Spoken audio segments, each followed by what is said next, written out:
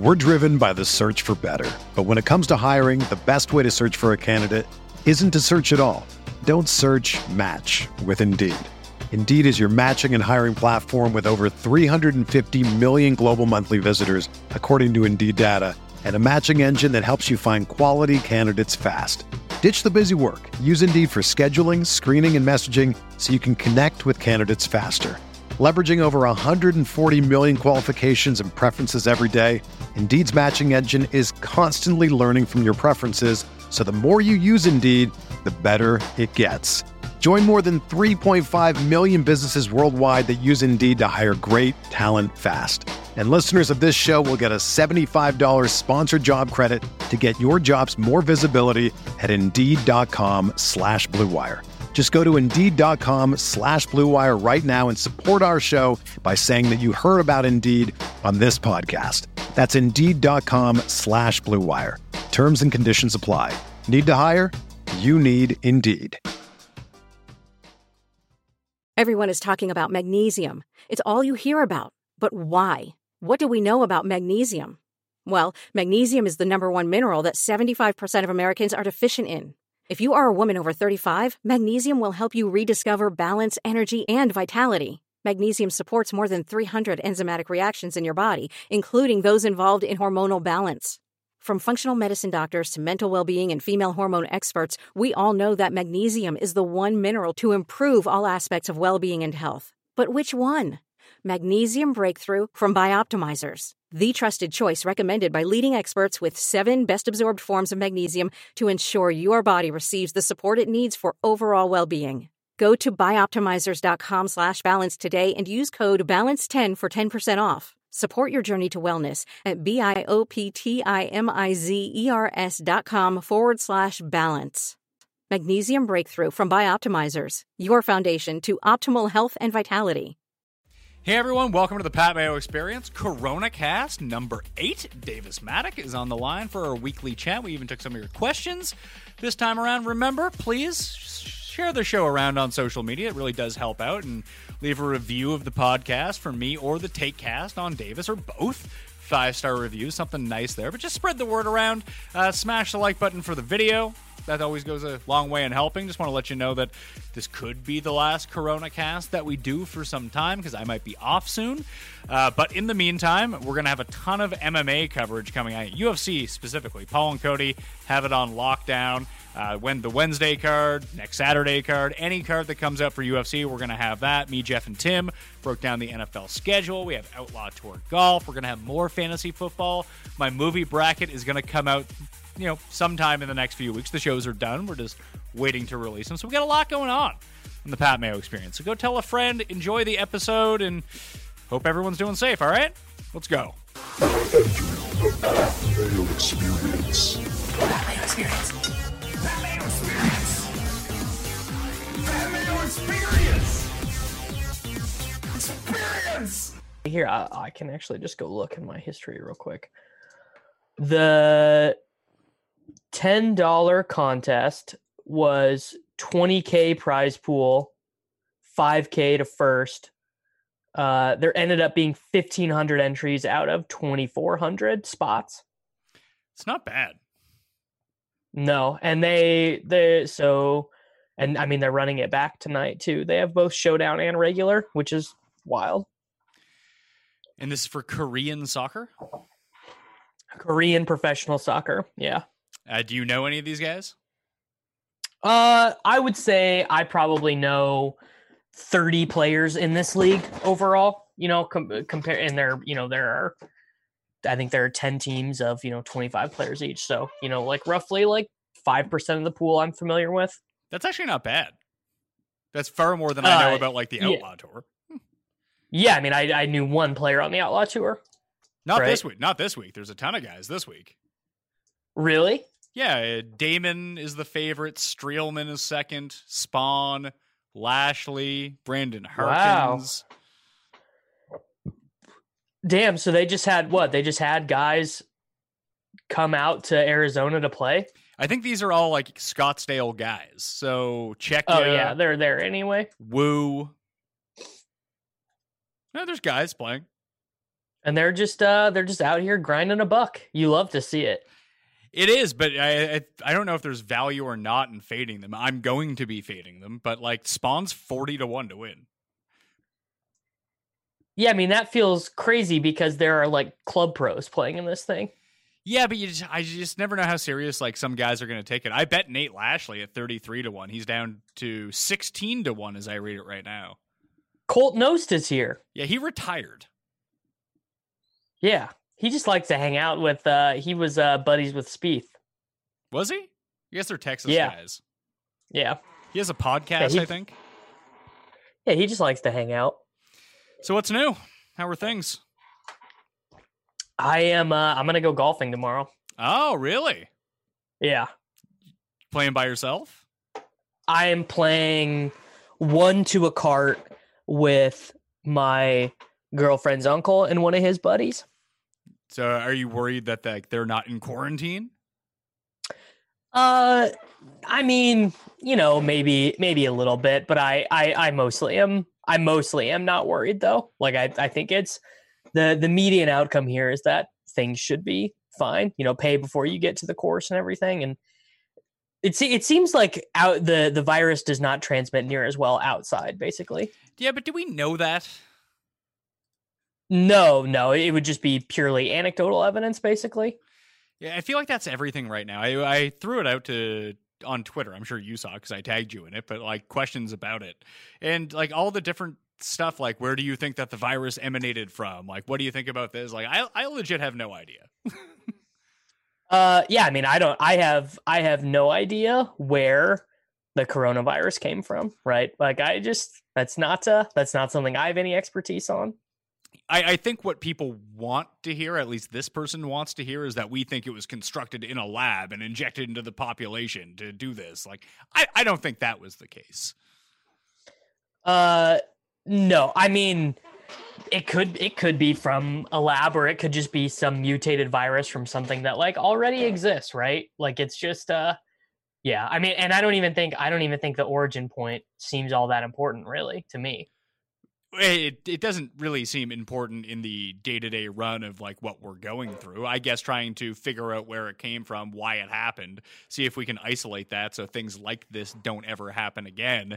I could see the value in that, but as we try to like live through it, I guess it's relatively irrelevant at this point. Well, and I mean, I guess I'm assuming that if this was created in a lab somewhere, the people that created it or the governments that created it would be looking at everything, and they would either be saying, okay, this is going exactly how we wanted it to, we wanted it to decimate everything and we'll never know anyway. Or it would be the converse where they were like, oh, this is terrible. This is, just the long-term ramifications of this on the world economy are horrible. This was a terrible idea. Like let's get a vaccine going, but we wouldn't know either way. Right. No, we're never going to find out unless you watch that like fake documentary that's going down, Plandemic, that keeps getting taken down on YouTube and Facebook. I just block anyone who tweets the word Plandemic. Yeah, like I read sort of a follow. I didn't watch it, obviously, but I read a follow-up on it. Be like, here is case for case, like things they say in it that are just objectively false. Like it seems like they wrote their own narrative. Like, no, these are facts. Don't worry about it and don't look into it. Just believe us. Yeah, I mean, so like, if you remember, there was a film that was popular. Like kind of roughly after 9/11, and it was just called Zeitgeist, the movie. Was that like Loose Change? So yeah, in the same variety. It was really popular. This was like a thing that people watched. Like you could even maybe mention this in like polite conversation, and people would know what you were talking about. And I watched it when I was young and impressionable in high school, and I think I probably believed some of the things that were said, and looking back on it now, the premises of this movie are so laughably bad and stupid. And I feel like the people who would watch the pandemic and think of that are approaching it with the mindset of a like a toddler or like a high schooler. Like they just don't get it. Yeah, well, you say the zeitgeist thing would have crossed over into just you could talk about it and people would know what you're talking about, where a lot of the stuff that we see on the internet just isn't the case outside of the people that you know on the internet that are looking at the same stuff as you. But it does seem like this pandemic thing, like it had like millions and millions of views. Like I think that's something that people watched, if nothing else. Yeah, I think that is probably true. I think you're right. I think people probably did watch it. It's kind of crazy. It reminds me of that, like, remember Coney? Yes. Yeah. Apparently, like, that was all just like a sham too. Like it was true. It was true, but it was like wildly infactual and out of date. Right. I mean, I don't know. I think that, unfortunately, I think most of us just sort of take that. Most of us just sort of take things on the internet not at face value anymore. I think that we read something and we're like, well, this is most likely not true now. That's probably the best way to approach it, isn't it? Yeah, I think that's probably true. Yeah. Like where do you go to read something or to find out information and be like, this is legit, I believe this, and just not really even question it? The Economist is my favorite news source. Is that a news source though? Or is it like data and then they kind of tell you what the data means? No, I mean they report news. They're like basically a weekly newspaper. I mean, the issue, I do not read The Economist as much anymore because The Economist is it's a conservative British newspaper, but I think that the reporting in it is largely the best and aligns with what I think is mostly true as it relates to what's going on in the world. Yeah, it just seems to me now, like no matter where you look, like there's just so much spin on everything that it's hard to decipher what's true. Not necessarily what's true, because if you see enough places doing it, like if you look at a right-wing place, a left-wing place, you can kind of merge together like, oh, everyone is saying this, unless they're all in the big conspiracy about it. But it's the spin parts that you can kind of take out. That's why I like looking, like you were telling me about those places that have just been releasing the raw numbers for the COVID cases. Now, yeah, I think that the presumed expectation when even looking at those is that like China's lying about their numbers. There's a lot of countries that are lying about their numbers. The US is probably lying about their numbers in some spots or under testing or trying to manipulate them to look a certain way. But I would trust the US's numbers more than I would trust China's numbers, although I wouldn't trust the US numbers 100%. Does that make any sense? Yeah, I mean, I would, and I don't even know if I don't even know if US hospitals would be lying. I just think that some of them, don't have the testing capabilities, right? Like we still are, we're 2 months in and testing is not widespread in the United States. No. And maybe that's on purpose. Maybe it's to show that this isn't as out of control as possible. If we don't release the tests, or at least we limit the amount of people that can be tested, then it just seems like fewer people actually have it. And that's a way to really reel it in and make people feel more comfortable. Or, like, there is a direct thing here where this, I don't want to say it's not serious, but it's less serious than maybe the freak out at the very beginning had a lot of people believing. That if they can show that the cases are like kind of peaking here, that 4 timesing that number is only going to make people go hysterical. That keeping the numbers at what they are, big, but not like so outlandishly big that people can't comprehend, is probably good for society and keeping sanity. I actually would go the other way because, I mean, people are just fed up, right? People are now no longer scared enough of getting this disease, of going to the hospital, of COVID-19 to want to stay at home, to want to flatten the curve, to want to sacrifice X, Y, and Z. And I think that, I mean, if the current numbers in the United States right now, which is 1.3 million total cases, 80,000 deaths, 1,300 deaths today, if these are the accurate numbers, that is more optimistic than the most optimistic prognosis on March 15th, right? Yeah.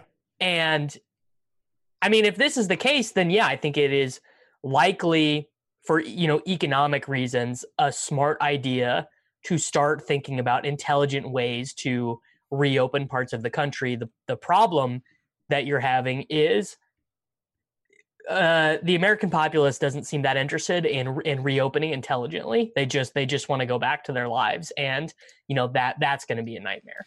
Well, it's funny, like within Canada, it's almost like province to province is going to be a lot different, like it would be state to state and how people are approaching it. But I guess Texas and California would almost be outliers like this in the States. Where they're like their own thing. Yeah, it's like Quebec in Canada is its own thing. Like it has no real correlation with the rest of the country. Like they have their own laws, they have their own courts, they have special provisions under the government. They speak a different language in that province. That like they're essentially what it appears to me, at least from what I can tell, are like reopening, like now, and it's where the most cases are in Canada. Yeah, and I mean, I think a very important thing is that, I mean, okay, so my patience with like the liberty people in the United States it's to zero, right? Like it's to absolute zero.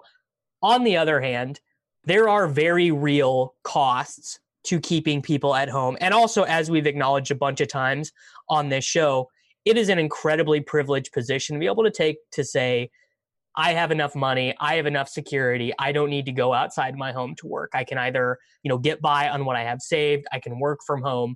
But, there are many, many people in the United States, and I assume in Canada as well, though I can't speak to it directly, who literally this has been a complete disruption in their life, both financially and, just like, who wants to live in a country where for years you don't really get to live your life? Like, that's horrible. And I acknowledge that these things are true while still saying reopening just at the drop of a hat is a bad idea. So I believe what we're doing in Toronto, I don't know if it's going to be the case for all of Ontario, because not surprisingly, most of the cases in this province are in Ottawa and Toronto, the two major metropolitan areas. That makes the most sense as the most population density. That's where international travelers came to and from. That's why it's here. Like I saw a lot of airport taxi drivers and limo drivers. Like there's an abnormal both case rate and death rate amongst those people, which really sucks. It just didn't even occur to me. Like, of course, that would be like Uber drivers, Lyft drivers. I guess it'd be one thing. You could avoid the airport if you wanted. But if your job was to, for 3 weeks before you even knew this was a thing, or even when it was a thing and the planes were still open and international travel was still happening, that you were picking these people up. And I guarantee you, especially people coming from like China, they weren't getting on the transit from the airport to downtown. They were probably taking a limo. So that really sucks. But I believe what the strategy is going to be here is that like malls aren't going to open, but any business that does any sort of retail, whether it be a restaurant, whether it be a makeup store, regardless, if you have street front property that you can start doing pickup at the door. You can't have people in the shops yet, but people can like order via phone and schedule a time for a pickup. And then you can go get your stuff. So the businesses can reopen that way. You don't need to have the giant overhead cost of filling out like all of your staff right away. That doesn't solve that problem. But it does get people back to work. It does open up business. And you try to do it in as safe of a way as possible. Because we saw a spike in the city on Thursday. I think they said they wanted, before like we even consider reopening, they want to have essentially, I think it was 12 out of 14 days in drops of positive cases. And I think we've had drops 5 of the last 6 days. We had that one like 2.5% spike. But that could be a lot of things. It could mean that there was under testing on or results delayed on Tuesday and they showed up on Thursday. Like that's the tricky part with all of this. Like I think you want to see everything on the down curve, but you don't want to reopen, like you were saying, completely right away. I think we talked last week about like my friend, he has a restaurant and what they're going to have to do is essentially take out 2/3 of their tables if they want to reopen. Like that's step one to reopening. Like, is that what all of the other places are doing? Or is it like pack them in as many as we can fit? Yeah. So that like, pick stuff up, like that gradual reopening, that is Like that is like pretty much existed, sort of this whole time in the States, which might be why our case numbers never really got lower like some of the other countries did. Like we were never in a spot where that was the way things were happening. So, I don't know. I'm starting to feel very pessimistic about any sort of structured reopening, and I'm now just hoping that we basically overestimated how deadly the disease is. I think that's got to be the biggest hope that we can have. Well, do you want sports to come back? Of course I do. Because I was trying to think, because one of the questions that someone asked us is, who do you think that coronavirus politically is going to end up being not necessarily good for, but the worst for? Like, is it the worst for Trump? Because it does seem that way. Because I think I read like a latest poll. I don't know who they're polling on this, but like 71% of people think that like we're opening too early. Like America is opening too early. Well, if we do not have NFL games, Trump is in a lot of trouble. Well, that's the thing. I think that if you want sports, vote Republican. That seems to be like the path to least resistance here. Yeah, I mean, the thing is, though, is like, lib or not, these athletes and these leagues, they know they are just giving up crazy money, right? Like they are giving up wild amounts of money if they don't, like if baseball just doesn't play a season, if the NBA is not able to get their playoff revenue. Like, I mean, we're talking billions of revenue dollars lost. And it is in pretty much everyone in the league's best interest to find a way to play these games. Yes, but it feels like if you were to kind of put all of the leagues on a political spectrum, it does feel like the NBA leans the furthest left, where for things like golf and UFC and NASCAR would lean the farthest right. And they're also individual. That's one of the cases behind it, but they're the first ones coming back. I think it's highly encouraging for all of the other sports, as safe or not safe as it is, that someone tested positive on the UFC card. They were like, well, you're off the card. We're still running the card anyway. Yeah, and I mean, time will tell the consequences of that. Like, are we going to get a bunch of cases? Like, is that going? And I think probably no, or I'm hoping no. But if that ends up not being a big deal, then maybe the path to opening sports back is not as difficult as we thought. Maybe, but again, you're doing this without fans. This is an individual sport. And, like, honestly, what's worse for the guy who tested positive for COVID? Because obviously he's a UFC fighter. You would presume he's in very good shape. He's probably in the lowest percentile possible of people this would truly, like, if you look at, like, people over 80 are the worst affected. I would think that a UFC fighter who's 27 in his prime is probably one of presumably the least affected people by this. Like, he gets sick, maybe he ends up becoming asymptomatic. It could be really bad, but that would be a very low probability outcome for that particular person. Like, what's worse for him, honestly? Getting COVID or going into a UFC fight and getting knees to the face for fucking 15 minutes? Yeah, I mean, probably knees to the face, right? You have to think that is likely to be true.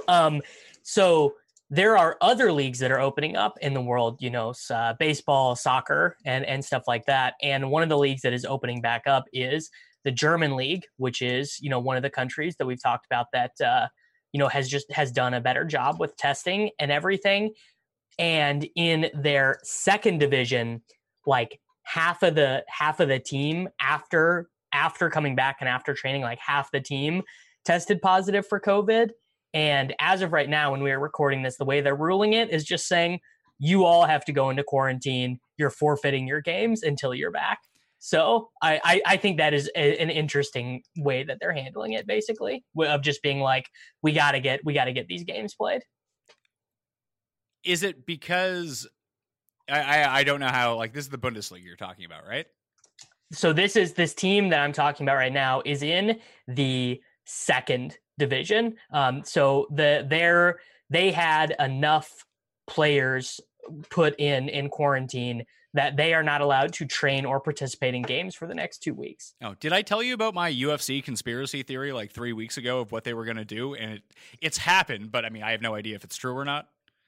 Let's hear it. That I thought that the best way that they could approach this in terms of like public reaction and just to show that they're being safe about it was book a fight on the card and just pay the two people off to say, you guys are never actually going to fight, but one of you is going to test positive for coronavirus. So we can show that, hey, we're actually testing when they're not actually testing. Well, that would I like that idea a lot in terms of like what I would expect out of the UFC, right? Because that's a league that's about getting their money and has a little bit, they have a little bit less of a bleeding heart audience, So when the news came out, were you thinking, oh, well, this is just going to get canceled? Was that your first thought? No, it wasn't actually. I was curious to see if it would get canceled or not. And as we're recording this, I believe it's starting right now, so it's happening. I think it locks in 10 minutes. All right, so there we go. Hopefully by the time this is released, I'm like 100K richer. That would be nice. Or at least when I played, I was just so gung-ho to play this. I wagered far more than I should have on this event. Just in general, and like that was me with Korean soccer last night. And even Cody told me, like Cody's the best source of this, and Paul told me too. It's like the Wednesday card that they're running is probably the card that you want to bet on or play DraftKings on. Oh, they're doing more. Oh yeah, so there's one as we speak right now. There's one on Wednesday and there's one next Saturday. Wow. They're taking okay. So if we have one guy tested positive so far, they don't cancel. What are we handicapping the odds that they are able to get all three of these slates off without canceling the event? I'd said it because they want to do it, and I think they're all. I don't know for sure. I don't know if it's going to be at that like Fight Island. I don't know where the other two are. I think they're all just going to be in Florida, and if they're in Florida, it just seems like Florida's like, yeah, whatever, fuck it, go ahead. Yeah, I mean, we have seen throughout all of this that many of the memes we feel about Florida are that's real life, right? But Florida is a DGAF state. Yeah, but like, what's the death rate in Florida? Like, I don't hear. It's not like, well, the rest of the country is this, but Florida's death rate is 80 times higher. It doesn't seem to be the case. Like, it seems like they're doing okay, doesn't it? Yeah. So I think that you make an interesting point, and I think that the death rate for all of this stuff is actually just going to stay pretty stable from area to area. I think what we might start hearing is overall caseloads in Florida might be really large, right? The death rate will be fine, but we might start seeing hospitals, filling up and stuff in Florida. But I don't actually know where to get that information. That is not on the website that I use, the worldmeters.info. I imagine someone listening to this probably has access or knows some of those Florida numbers. So, if you're out there and I would be curious. So, because it's not only that people seem to be disregarding or just living life as normal in Florida, and nothing has stood out to me, at least that I've heard of. Again, I could be completely off on that about the numbers inside Florida, but you got to think like no one is, people have quote unquote quarantined for a bit. It seems like everyone's just kind of back to business right now, but it's also like the oldest population too. Like Maine has the oldest population in the States. I think it's like 20% are above 65 years in age. Florida's second. They're also above 20% in residents above 65. And that's not even full-time residents. Think about how many people from like New York are down there right now, or the rest of the country from the north that's currently in Florida that's just old. And we haven't seen it yet pop up. Like where I'm from has in Nova Scotia has an inordinate amount of cases for the population. You're like, what the hell is going on here? But apparently it's all located in the big low income old folks home in the city. Like that's where all the cases and deaths have come from. It's nowhere else, it seems. Yeah, that is by and large what we're hearing from the reporting is that old folks homes are like extreme ground zero for this. Like everyone there is at risk of dying from it. It's a huge transmission area. My thought would maybe be that in Florida, maybe there's got to be, I would think, a low amount of overlap between the snowbirds from New York, the retirement communities and stuff, and like the beachgoers, right? Like I would think that those are relatively segregated communities, but maybe not. Maybe I'm just making that up. I really don't know. I would think so. Like most of those like because old folks in Florida, not to say that this is everybody, but as opposed to old folks' homes in different places, like you're looking at a richer old folk in Florida, I would think, because they're just rich people who come from around the country. Those people are probably in gated communities, that kind of thing, where you're probably right that there's less intermingling with the rest of society. Yeah, like that's these guys, they're going out to go golfing. They're probably having dinner at their places. They're not they are not going to the beach. They're not doing young people stuff. Yeah, I would think so. And young people are not coming to come hang out at the old folks home because it's not like they're grandkids, because a lot of people who retire in Florida move from other places. I mean, I'm sure that's not unilaterally true. No, but if we're just going to talk in generalizations, which we do on this show, that would make the most sense to me. So I think Florida is just a really curious test case for all of this, that if things go okay in Florida, I don't see why they wouldn't start going well everywhere else. Well, and it's hard to know exactly what the reporting is like, but, we have heard it reported that things are fine in Belarus, where they're basically just acting like the coronavirus doesn't exist. I saw, and again, this could just be a lie, the same way we don't really believe, the China numbers, but I saw a report of like 150 approximate COVID deaths in Belarus, where they have just been carrying on life as completely normal, going to the store, going to work, sports, concerts. So they had like a national pride like parade, like a military parade, and stuff like that. So, I don't know. It is certainly a possibility that COVID is not as deadly to, the average healthy person as we thought. It is in the realm of possibility. Wouldn't that be fucked? I hope that's the case, but like after everyone, and maybe it's because the one thing, I know this has been brought up a lot, but the fact that people did quarantine, people did take social distancing measures, that kind of thing seriously for even a month, you have to think curbed it a little bit.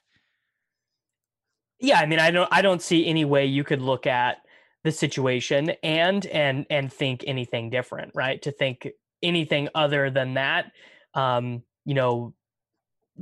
curve was somewhat flattened.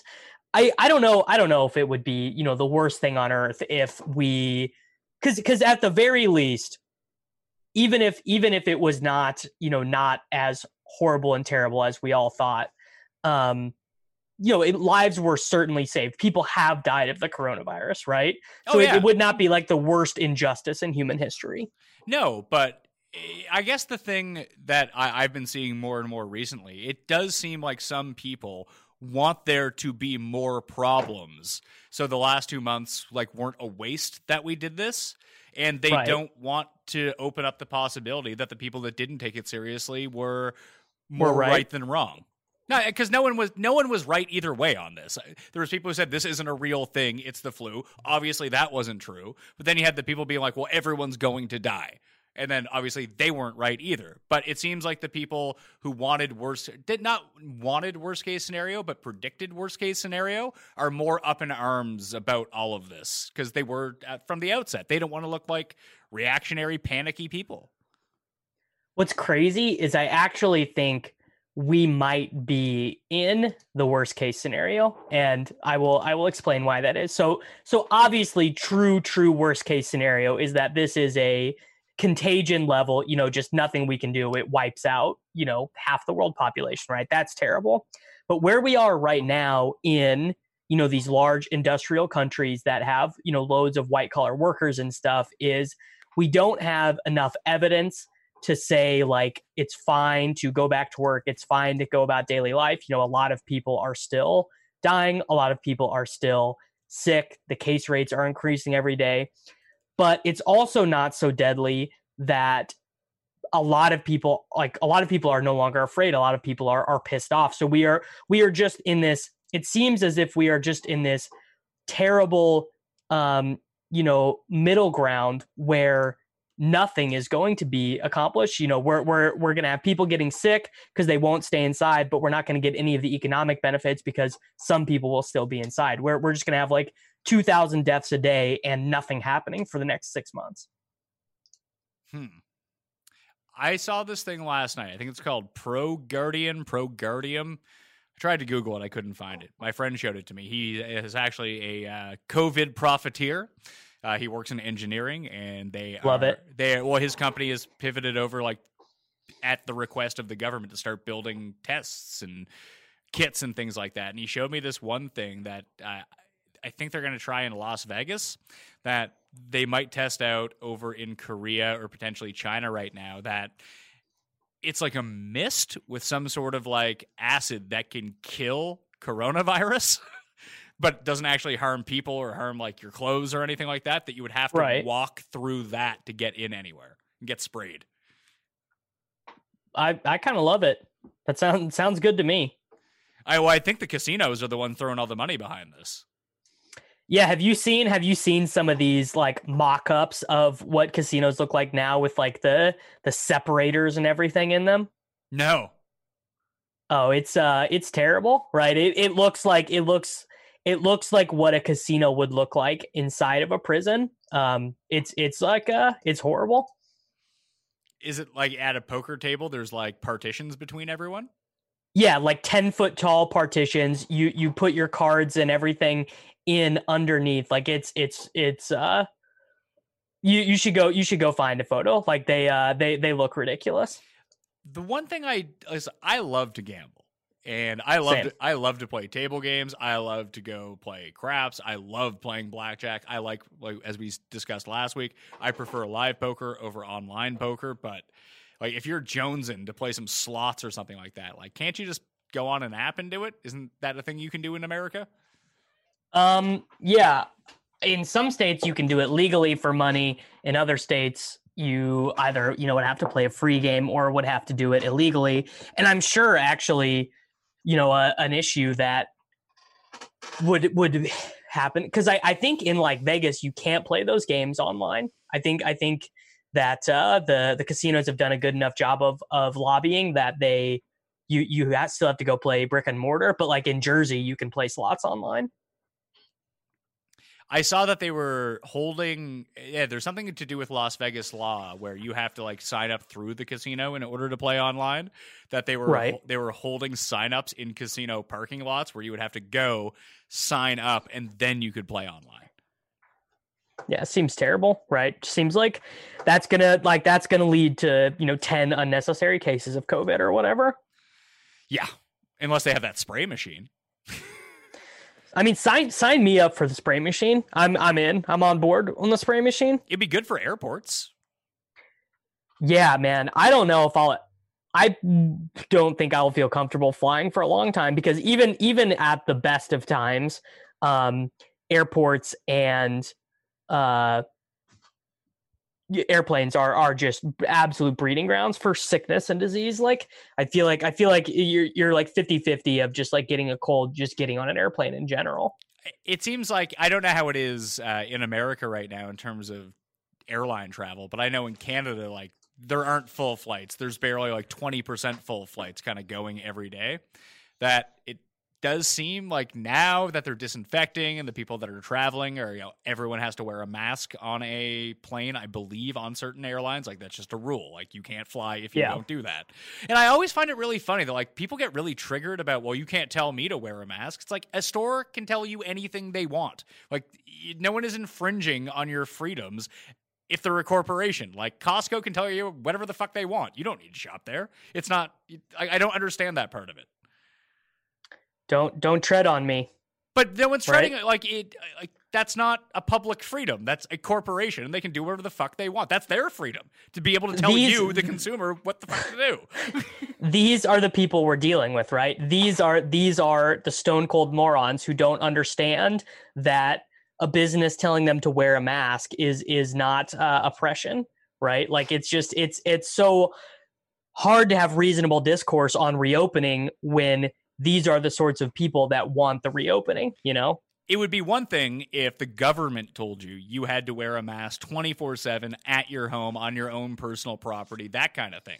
That would be oppression. Correct. And that would be a legitimate gripe. But saying, I'm going to Costco, I'm not wearing a mask, this is an outrage. Like, fuck off. Don't Correct. go. Yeah, it's yeah, and it's like, you know, like we now have the conservative position of people are like tweeting like, oh, I'm don't call me a grandma killer if you want, but I want to go to the zoo and museums. And it's just like, how is this a position that people are taking? You know, it feels crazy. I mean, if you go to the zoo, take precautions. Like it does seem like if people were willing to actually take precautions, to actually follow like legitimate social distancing rules, society could reopen tomorrow. But we know, and everyone knows, that people aren't going to do that, and they don't want to risk it. Like, restaurants could open if people sat, like, each individual table was like 6 feet away from each other. That could work. It really could. Yeah, I mean, there are ways that we could just get it figured out, right? Like, things could just be, we would have functional stuff. I mean, you know, the problem you have with the United States is there's just so many people, right? And there's not really an effective way to police all of those people, and it's certainly too big of a country to, you know, operate on like an honor system. You know what I mean? Like, that's not a viable way to approach reopening. Yeah, because the big thing is, I mean, you kind of hit on the key word, like policing it. Like, this shouldn't have to be policed by any sort of actual authority. This should be policed by communities. Like, people should by like common sense. Yeah, and I think you're right. I think there's just too many people in America for that actually to happen. Like, there's almost too many people here for that to happen, because there's like goobers all around. Like, I opened up like my Toronto news this morning, and what was the first thing I saw was some drunk driver drove into 2 separate houses last night. Like, there's people like this in society. Like, you're just not going to win. And if someone's going to get drunk, drive around and crash into 2 houses, what do you think his stance on being responsible out in public is? Like, it's non-existent. Yeah, that man is he's not going to voluntarily wear a mask.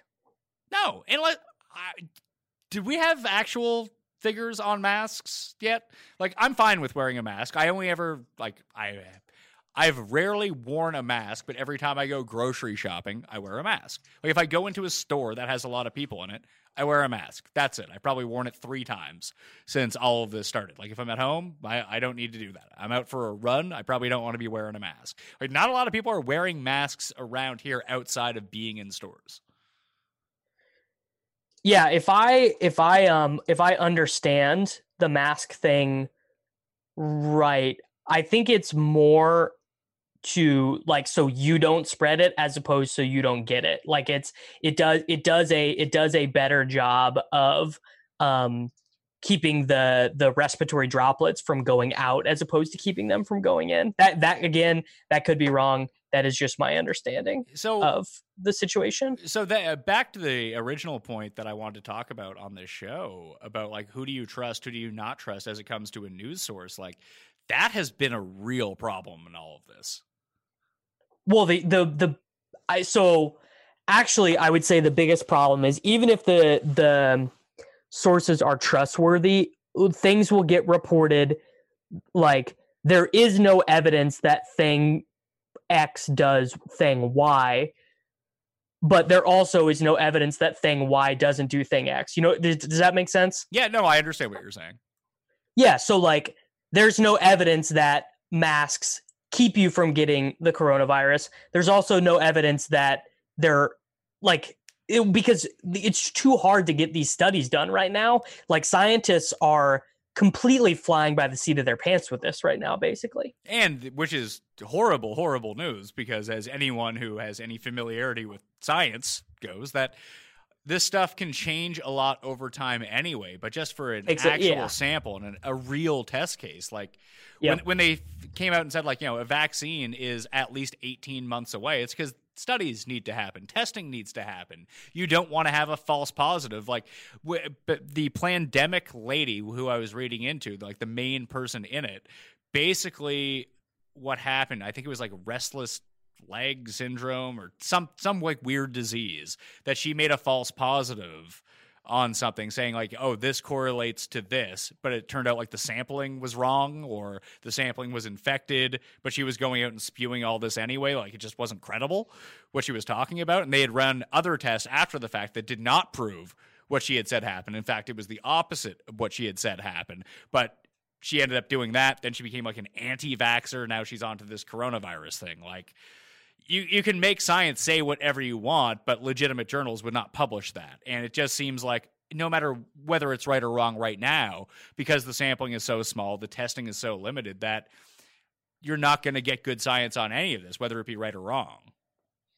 Yeah, you're going to get a lot of hunches. You're going to get a lot of Dr. X found this in his study. I mean, we've already seen it. We saw it with remdesivir, which is an anti-malarial drug that the pharmaceutical company Gilead has been testing, and they had a doctor at the University of Chicago say, I'm getting good results with this with my patients. And then we had the actual Gilead remdesivir people saying, we're not quite sure about this yet. And then you're also getting we saw it with the hydrochloroquine, where it killed some people because they were taking the wrong doses of it, and then other doctors have been having really good results with it. Basically once a week, a different doctor or a different clinic will say that a combination of vitamins has done really effective in treating it. Because, again, from my understanding, I'm not a doctor, I'm not a scientist. What actually happens when you get part of the things that happen when you actually get coronavirus is something called a cytokine storm. And that cytokine storm is really reliant on your immune system not functioning. And apparently these vitamin cocktails have been very successful at fighting the cytokine storm. And so whatever. But do we know who these experiments are being done on? Like, are they being done on? Exactly. No, we have no idea. Like, are they being done on 80-year-olds? Are they being done on 25-year-olds? Are the people white? Are the people black? Are the people Native American? Are they Mexican? Like, those are factors that would have to go into this. Everyone's genealogy is a bit different. That it even depends on the part of the world, too. Like, if something was successful in India for Indians, would that be successful for your average American? I don't know. I would think that it wouldn't be. Like, there would be cultural stuff, environmental stuff, age stuff, race stuff that would just be different for all people. Yeah, and we're getting none of that information, right? And we won't get a lot of that information for, I would assume, a minimum of 12 months, probably. Like we're like, it's not enough time for this stuff to get tested in a way that's actually science instead of just like people guessing or reporting on their results in their one hospital or their one lab with their one set of patients. Because the UFC is going off without a hitch, why were people so... I just saw a lot of boisterous people on Twitter just being like, once the COVID positive came, it's like, well, gotta shut it down. Like, it would be irresponsible to not let it go. Like, it seemed like there was a lot of those people. Like, we don't know. Like, what do you care at this point? It's a very isolated thing. No one is forced to be there. Like, they can be there if they want to be there. If they had so many problems with a fighter testing positive, one of the other fighters on the card could have been like, you know what, I'm not fighting. Like, I think this is unsafe. I'm not doing it. But everyone who's there seems to be okay with it. Why was there such an outrage for it? That's when I got back to, like, the people who predicted this was going to be the worst kind of want it to be the worst, so they weren't. I don't want it to be the worst. Yeah. And I get that. Like, I get that a little bit because, I thought this was going to be terrible. I thought a lot more people were going to die than have died thus far. And I'm sure that I'm certainly at risk of being old takes exposed with things that I said, towards the beginning. Yeah, but you're friends with that guy now, so he might go easy with you. Maybe. I don't know if he will. That's interesting. I don't know if in a year from now, if he'll be retweeting people's terrible coronavirus takes. That has potential to be funny. It does, but that's also like, I guess if it turned out like not necessarily okay, because there is no, even if there are 0 deaths from this point on, it did not turn out okay. It's been really bad. Correct. It doesn't seem like it would be distasteful, I think, to do that kind of thing. Like if it's a bad sports prediction, that's funny. Bad coronavirus takes, either way, not super hilarious. Correct. Yeah. Yeah. So this is my take on this, which is, and I feel, because I am certainly more aligned with the bleeding heart liberal folks who, we got to do anything we can to save one life, whatever. My take is that having things to entertain people, having things to distract people, having things to remove people from like a lot of the things that are terrible, right? Thinking about the coronavirus, thinking about how both of the major American political parties are just, stepping on their own dicks day after day, just messing up, making things worse for the common man, and there's a real human cost to asking people to stay inside their houses day after day after day. There's a real human cost to 30% unemployment, and people like to watch sports, right? People like to be distracted by sports. And like you said, this is a group of nothing but consenting adults. Absolutely no one is being asked to stay at this place against their will. And the same would be true if basketball came back. The same would be true when football happens. The same will be true of all these sports. So, okay, I don't necessarily know about that. Yes, you're right about consenting adults doing it. Maybe even on a micro level, in terms of the UFC, maybe people do feel pressure to get back out there as a fighter. But if you're LeBron James and you don't want to do it, but the rest of the Lakers do, then you're in a shitty position where it's not just you anymore. True. It's the team. It's everyone else It's an organization. Actually, if you're a UFC fighter, it's just you. So I would actually go the other way. If LeBron doesn't want to play, LeBron's going to be fine no matter what. Nothing's happening to LeBron. Bad example. If Anthony Tolliver doesn't want to play, he's making the veterans minimum. He needs, and the veterans minimum in the NBA next season. If they don't finish out this year, when the NBA comes back, those contracts are getting cut in half. Those contracts are getting cut by 75% maybe. So there's actually more incentive, more financial pressure, because I'm sure a lot of those guys are living above, like, or very close to the top of their financial means range. I mean, we see this stuff with athletes all the time, where guys who are kind of on the edges live, a really, like a B+ lifestyle. And if that money leaves unexpectedly, they're going to be screwed. So there might be athletes who feel like their back is really against the wall with this stuff. Yeah, and that would force them back into action. So consenting adults is probably true, but I think that applies more to the individual sports rather than but there are, you're right. There are still really problematic things, not really semi-problematic things with, the biggest problematic thing with getting sports back is, we can't figure out testing in the United States. We can't get testing to everyone who needs it. But it seems like when sports are involved, miraculously, we get an unlimited number of tests for the people. And that is, if not like actually criminal and costing people lives, it's at least a bad look. True. I can't wait for sports to come back, but there'd be no fans, and then people complaining that there's no fans. Like, that's the next step of this. I can't get myself to care at all. It doesn't seem like it'll be a thing, but just wait. Just wait until sports are back. It'll be a month. And then people will be like, how dare they not have fans? This is unwatchable. I hate this. Are people complaining about like KBO with no fans or anything? I don't even know. No one gives a shit about KBO. Are you fucking kidding me? People are staying up to watch it. People are playing these games on on DraftKings. Yeah, okay. It's like when I talked about how people are interested in the Outlaw Tour. Sure, people are interested, but they don't have a lifelong attachment to it the way they do to other stuff. But not even that. It's just like it's not actually a lot of people watching this stuff or playing this stuff. Like it's just us degens. Yeah, most people who bet on the Outlaw Tour or play a DraftKings Outlaw Tour event have yet to see a second of the Outlaw Tour. They don't even know who's who. They're just playing to play. You think the same thing's not true with KBO? You think people are playing lineups for Korean baseball and be like, well, got to get up at 3 and see how my lineups do? Fuck that. They're not doing that. I wonder. I actually wonder how many people are watching the games. I would be very curious. The percentage of people who are playing KBO and staying up to watch the games. That seems interesting to me. I would set the over under at 15.5%, and I would take the under. I would take the over on 15.5 of people watching any of the game at all. Well, when does the first one start? What time?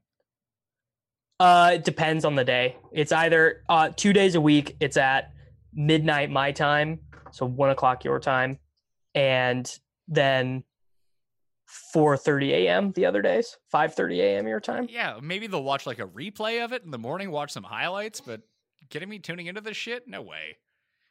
I watched the first day. That's it. Yeah, and you're playing every day, aren't you? Mm-hmm. Who has the best projections for it? No one has good projections for it yet. So how do you cap it? Well, I am not I am not trying to play cash games. That would be, I think, a different story. You'd need good projections for that. I am just stacking in tournaments, and my entire thought process is just trying to avoid high-owned players. Because it's a sport where no one knows anything and the information sources are really narrow. Everyone's looking at the same information. The chalk becomes extremely obvious. So I'm just doing my best to have low-owned rosters. Yeah, that's essentially the same sort of strategy with the Outlaw Tours, that if anyone's going to be chalk, just don't play them.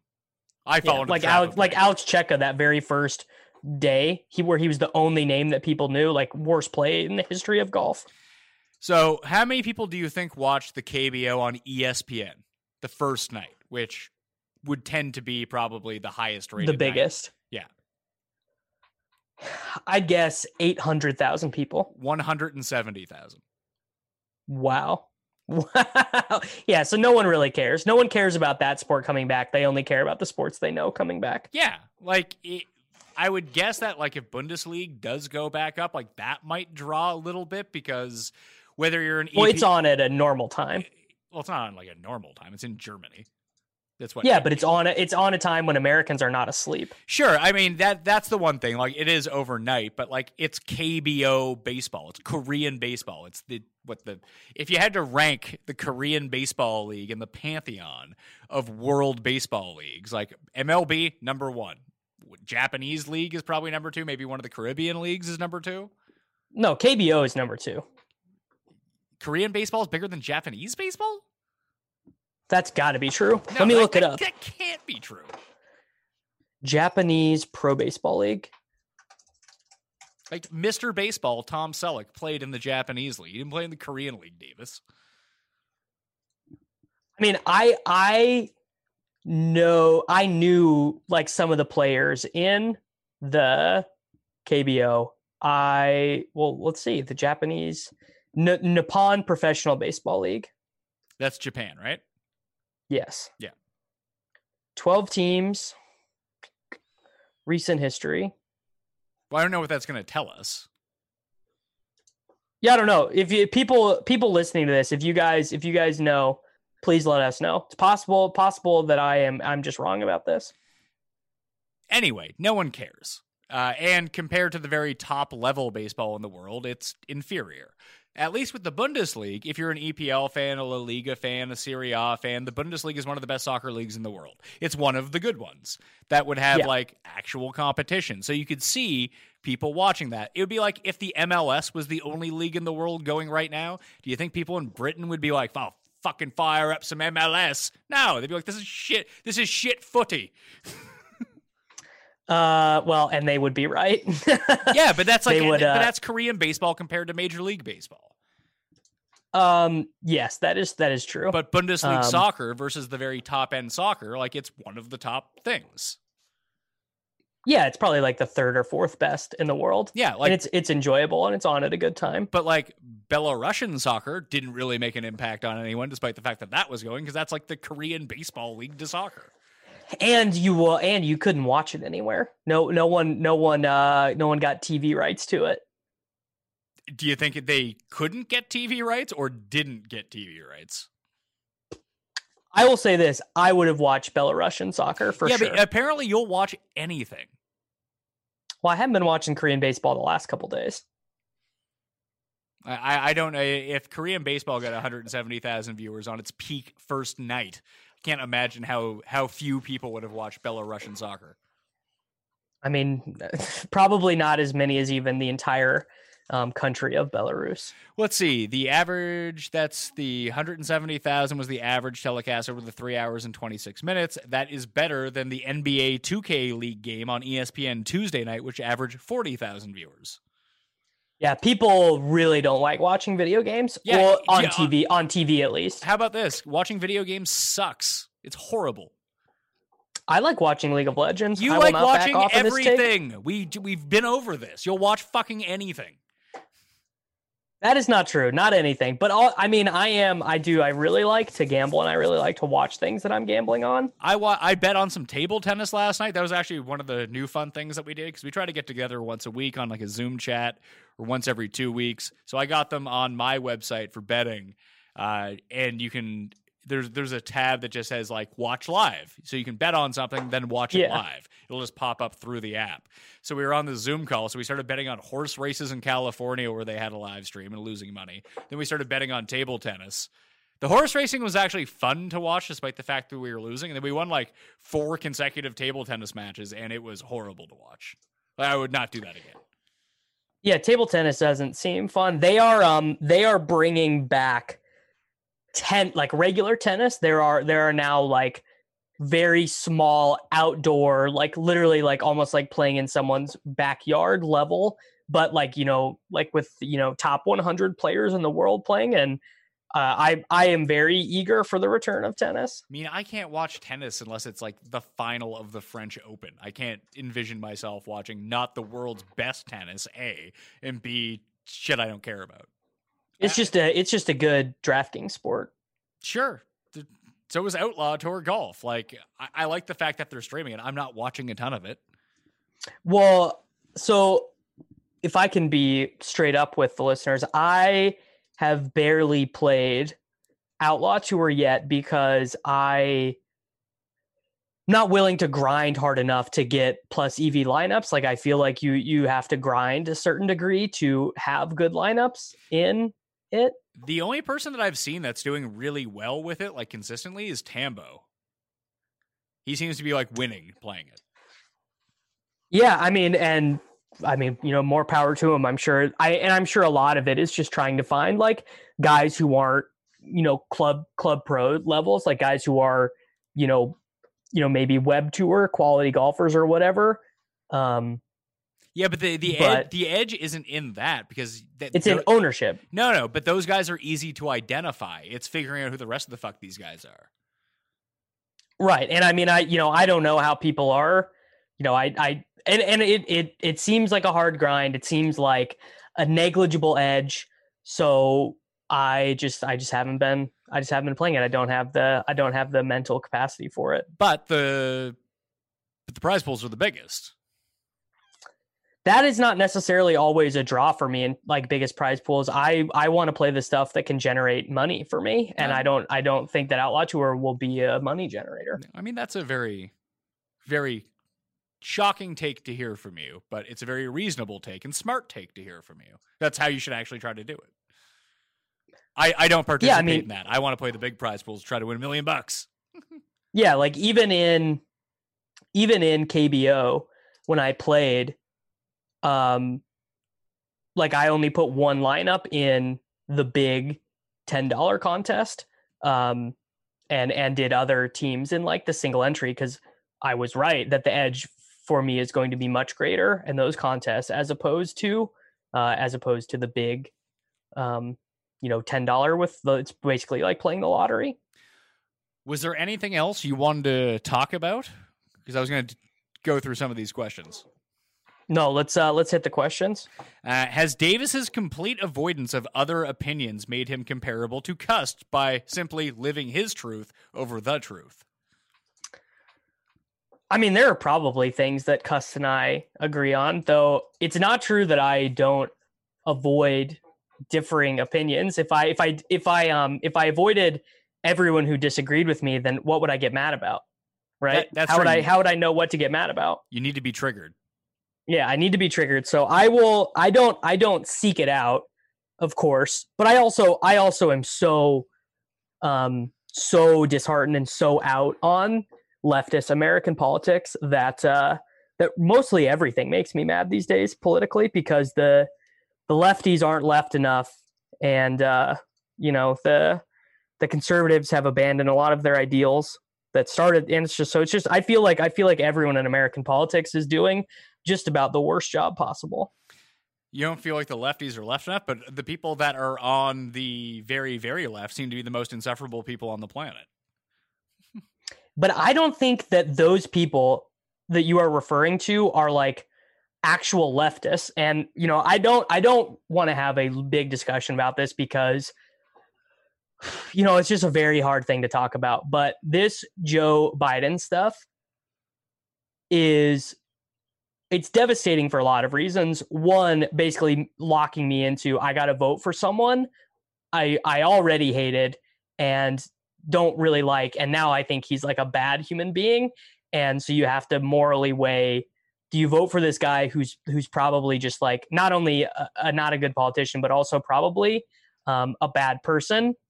But American like the way that every news outlet, Fox News, MSNBC, CNN, everything, the way that they all covered it was they basically didn't. They basically just did not report on this Tara Reade incident until they absolutely had to.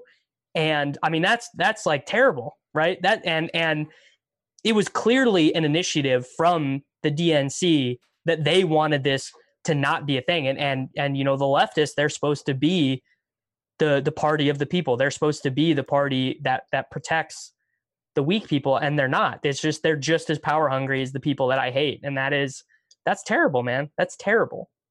Yeah, I completely agree with you. It turns out that they're not trying to protect people. They're just trying to protect themselves.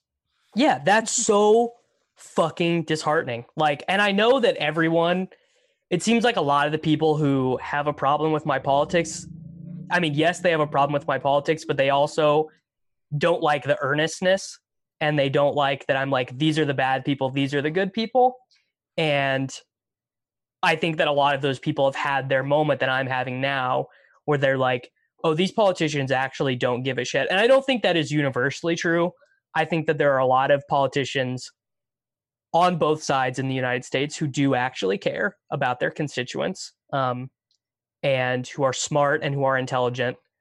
And, you know, it's a big country with a lot of politicians. So the ones that are bad seem terrible, and the ones that are good don't get talked about as much. Well, that's a very interesting point, because I agree with you. And I think that a lot of the shit that we're hearing, even about coronavirus, we're only hearing about the bad stuff. And I'm not talking about deaths. We're just like the idiots in public. Well, the majority of people aren't like that. Like the vast, overwhelming majority of people aren't these idiots, but they're the only people that you hear about. Yeah, and I'm sure that there are a lot of people who are helping each other, right? Who are actually, this is a great thing. So remember, I think it was maybe like the second or third Corona cast we did, and we talked about how some grocery stores were just doing like hours for like an at-risk population. Yeah. Well, like that's like every store in St. Louis is doing that. And I think that's so cool. And I think that's something that I basically would not have expected at all from people. Like I just would have expected people to be jerks, right? To just be like, well, that, you know, if I want to go at 8 o'clock in the morning, I'm going to go at 8 o'clock in the morning. And by and large, you know, it just seems like people are just being kind and respecting those boundaries. And yeah, you don't like that stuff is not getting reported at all. Right. No, I didn't know that was happening in St. Louis, for example. Now, if I was to hear news about St. Louis specifically about this issue, I guarantee you the only news I would have ever heard, and I haven't, but if I was to see something, it would be one person being like, this is outrageous. I want to shop at 6:30 a.m. Yep, exactly. Yeah. Yeah. And you know, I mean, part of that is like the machine of news, right? That exists in the United States now, where, you know, it's just become a vicious machine that eats upon itself. And like, you know, I am not studied enough to know when, I mean, I'm sure news has literally been sensationalized for as long as news has existed, because people would rather hear that stuff. But when your country is in the grips of a deadly pandemic and super hyper polarization on both sides of the political spectrum, it gets even worse. Well, the internet really hurt this because for a long time, and the media companies across the board are complicit in this, but so are all of us at the same time. And no one ever really tries to put the blame on themselves or people in general for making the news outlets like this. But before, you had even Fox News like 10 years, not 10 years ago, but like 15 years ago, they were carrying, the bucket of water for Bush. There was, it's state propaganda for Bush, just like MSNBC was for Obama when Obama was president.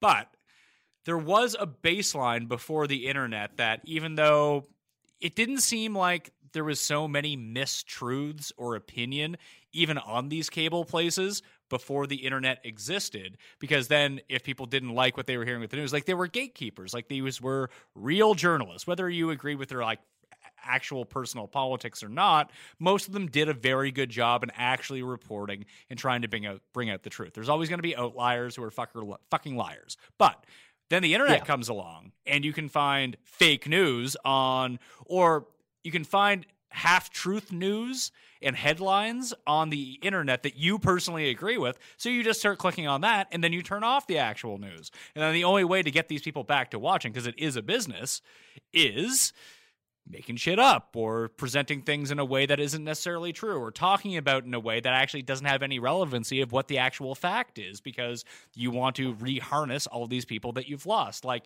we're complicit in all of this.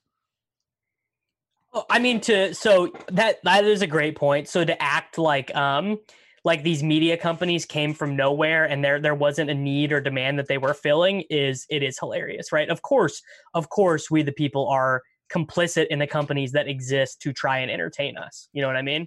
But it wasn't just about like the news organizations. Yes, they were part entertainment. It's not just an entertainment part. That this is where people went for news, and because it was such a secluded industry, whether it be newspapers or whether it be TV media, whatever it might be, the radio, like, these were very insular places. People always talked about it's hard to get into these industries because you need to know someone or you need to do that. But maybe that inclusion was keeping out like crazy people who just wanted to bend everything, as we've seen with the internet. Like, I can post, like, if I just decided tomorrow to go like full Tommy G, and not necessarily what he's talking about, but pick a very specific lane that I know that there's like a niche internet community audience for, and just started talking about shit like that, and put out, like, created my own website and wrote articles about it with like super misleading but very catchy headlines, I would get clicks immediately. I really would.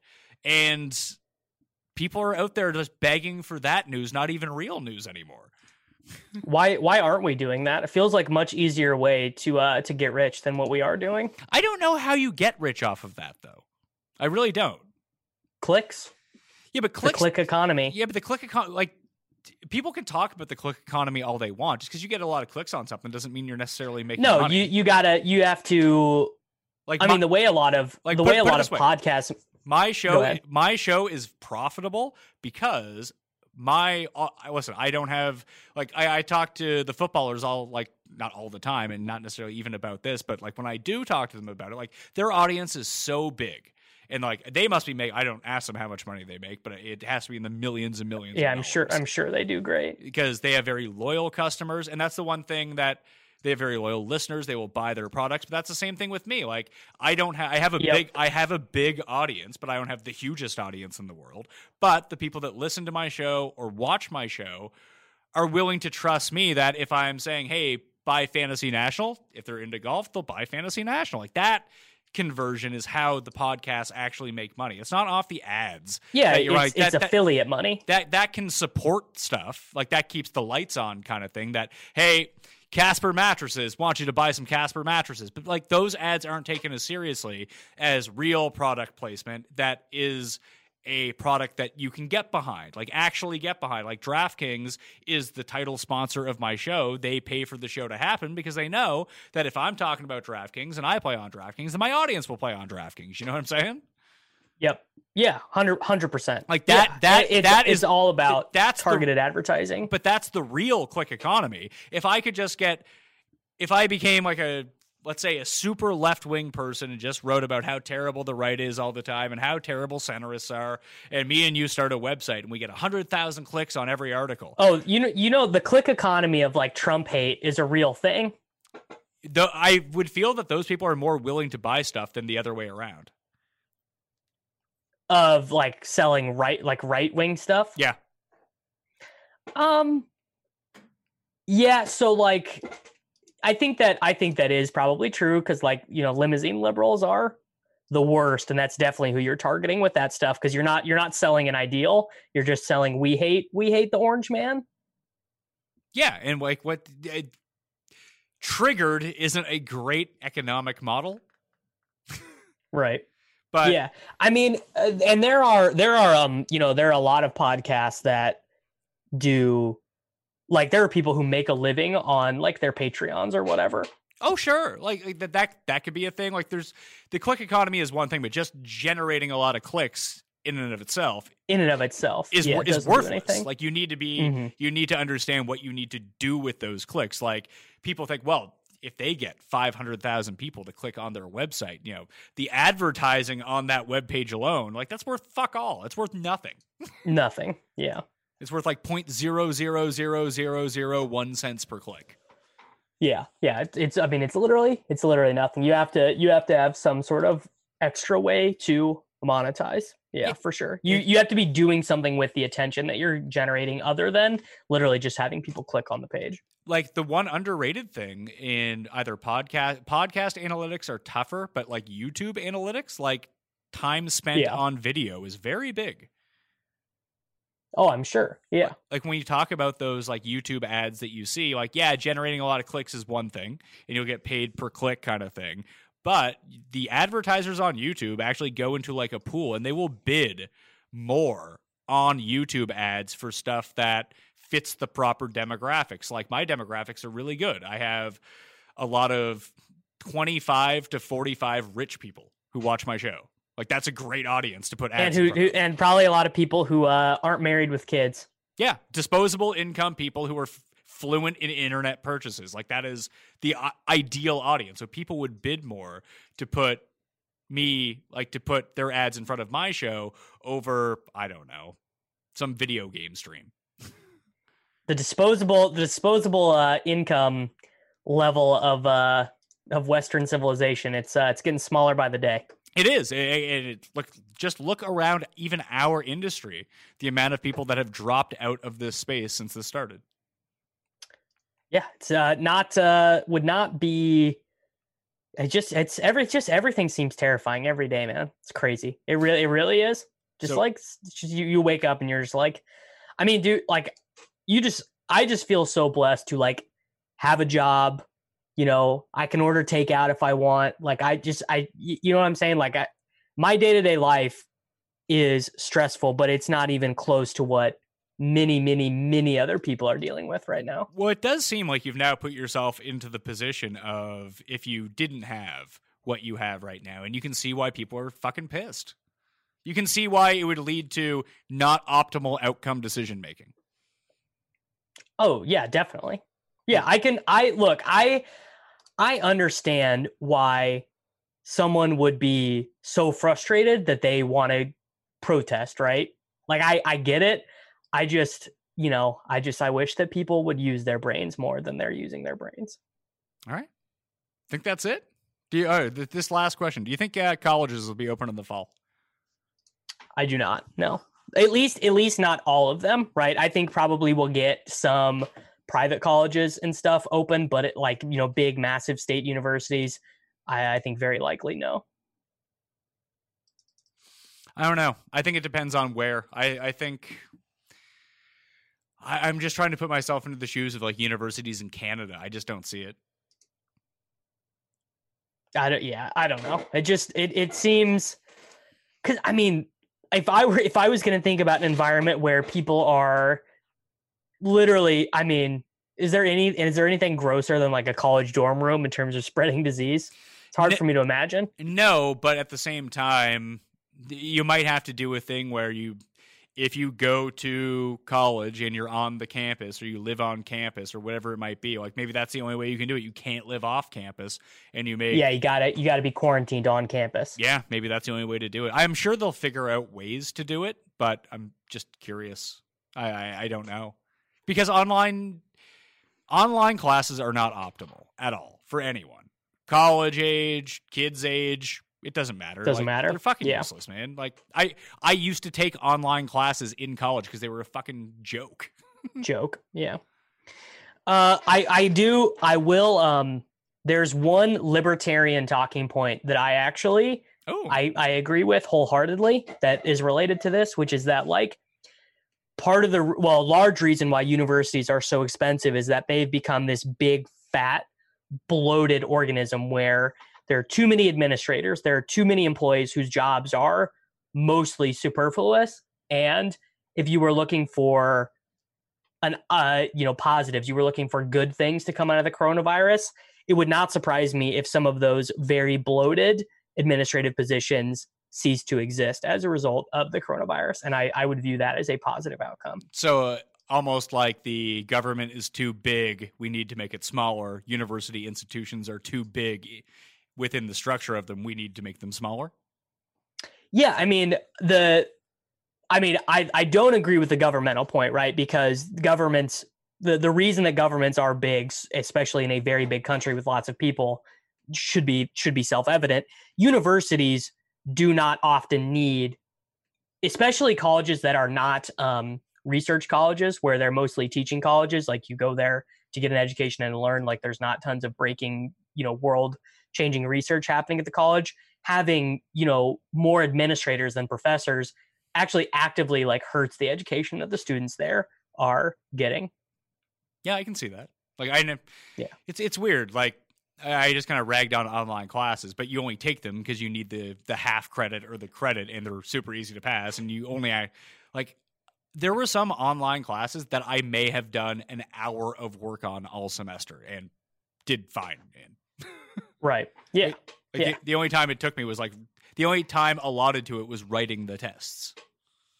Yeah, which is crazy, but yeah, and that doesn't actually that serves no one well. Literally, not one person in the process, other than the person, I guess, getting paid to teach that class, is well off from that, right? Yeah. Well, I guess the big thing is college, especially in the States, is where it's just so ludicrously expensive versus anywhere else in the world, or at least anywhere that I can think of, that I get why it's 4 years for an undergraduate degree or X amount of classes, but why does it need to be 4 years worth of education? Especially for an undergraduate, med school's 3 years. I guess, many of the people that would answer would say it's because, you want people to learn more than just the base level of their degree or whatever. You want them to get a little bit extra for, whatever reason. Yeah, but generally people spend the first 2 years of college kind of fucking around before deciding their major, right? Yeah. So why not just make it one? Take whatever you want first year. It'll all count towards your degree, then you specialize the final 2 years. Yeah. I went to college for 5 years. Great decision. I went for 6.5 because I was a fuck up, but that's me. Yeah. It was the best. Taking 3 classes per semester, only classes on Tuesdays and Thursdays. I had a great time. Yeah, it's awesome, right? That's that being in college is great. So be in college. It's the best. Yeah. That was my thought process. Yeah, I want to extend this for as long as possible. Just live in that state of arrested development where I can be 19 forever. Mm-hmm. My girlfriend thought it was so stupid. Because she's a really good student and, works really hard and studies really hard. And so me being yeah, I just I failed a math class and I don't know. And whatever, I went there for 5 years. So you're an idiot. Well, takes different strokes. I guess so. All right, man. That's all I got. All right. Well, enjoy the UFC. I'm looking forward to my Korean soccer. It's going to be a good night. Did you bet on the UFC or play DK UFC? Yeah, I played DK. I am a little rusty in terms of betting. I don't check my betting site every day and stuff anymore. So I'm not wanting to bet crusty old lines. So I didn't get any action down, but did play DK. So listen to the Pat Mayo Experience Dogger Pass podcast for this Wednesday card. That's going to be the one to bet on. All right, I'm in. I will. Is it up already? No, because this card isn't even over yet. So, do we have betting lines up for the new ones? I don't believe so. So I think that's going to happen tomorrow. That they're going to try to... Oh, no, we do have betting lines. Wednesday, May 13th. What's the big one? Ray Borg versus Ricky Simon. They have people on this first card that, like Greg Hardy is fighting on the card tonight. Yeah, I saw that. Your guy, Greg Hardy. But, the other ones are... Dallas Cowboy, Greg Hardy. Yeah, the rest of the cards don't have, people I've heard of from... I'm a very... beyond casual UFC fan, but I know a lot about it because Cody and Paul do a show on my show for it. So I'm familiar with a lot of these names. Best case scenario on this Wednesday card, I might know one person in the fight.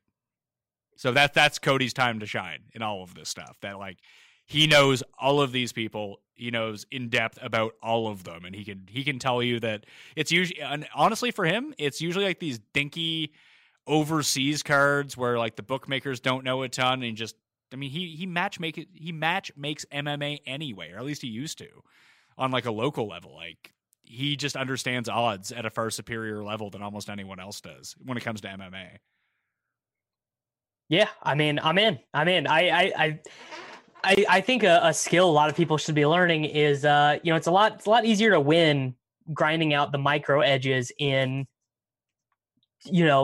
minor league MMA, Korean baseball than it is to just win $5 head-to-heads in NFL where everyone has access to good information. Oh yeah, but that's not fun.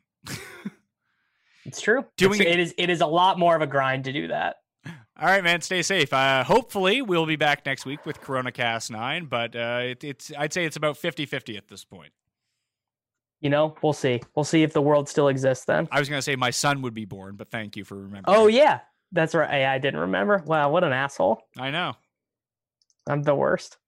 Well, good luck. I hope I hope your wife is feeling all right. Yeah, she's doing all right now. She kind of wants it to be over. Well, who can blame her, right? Literally I can't imagine. Yeah. All right, dude. Stay safe. Everyone out there, stay safe, and we'll talk again soon. All right, man. Take it easy. Bye. Family experience! Experience!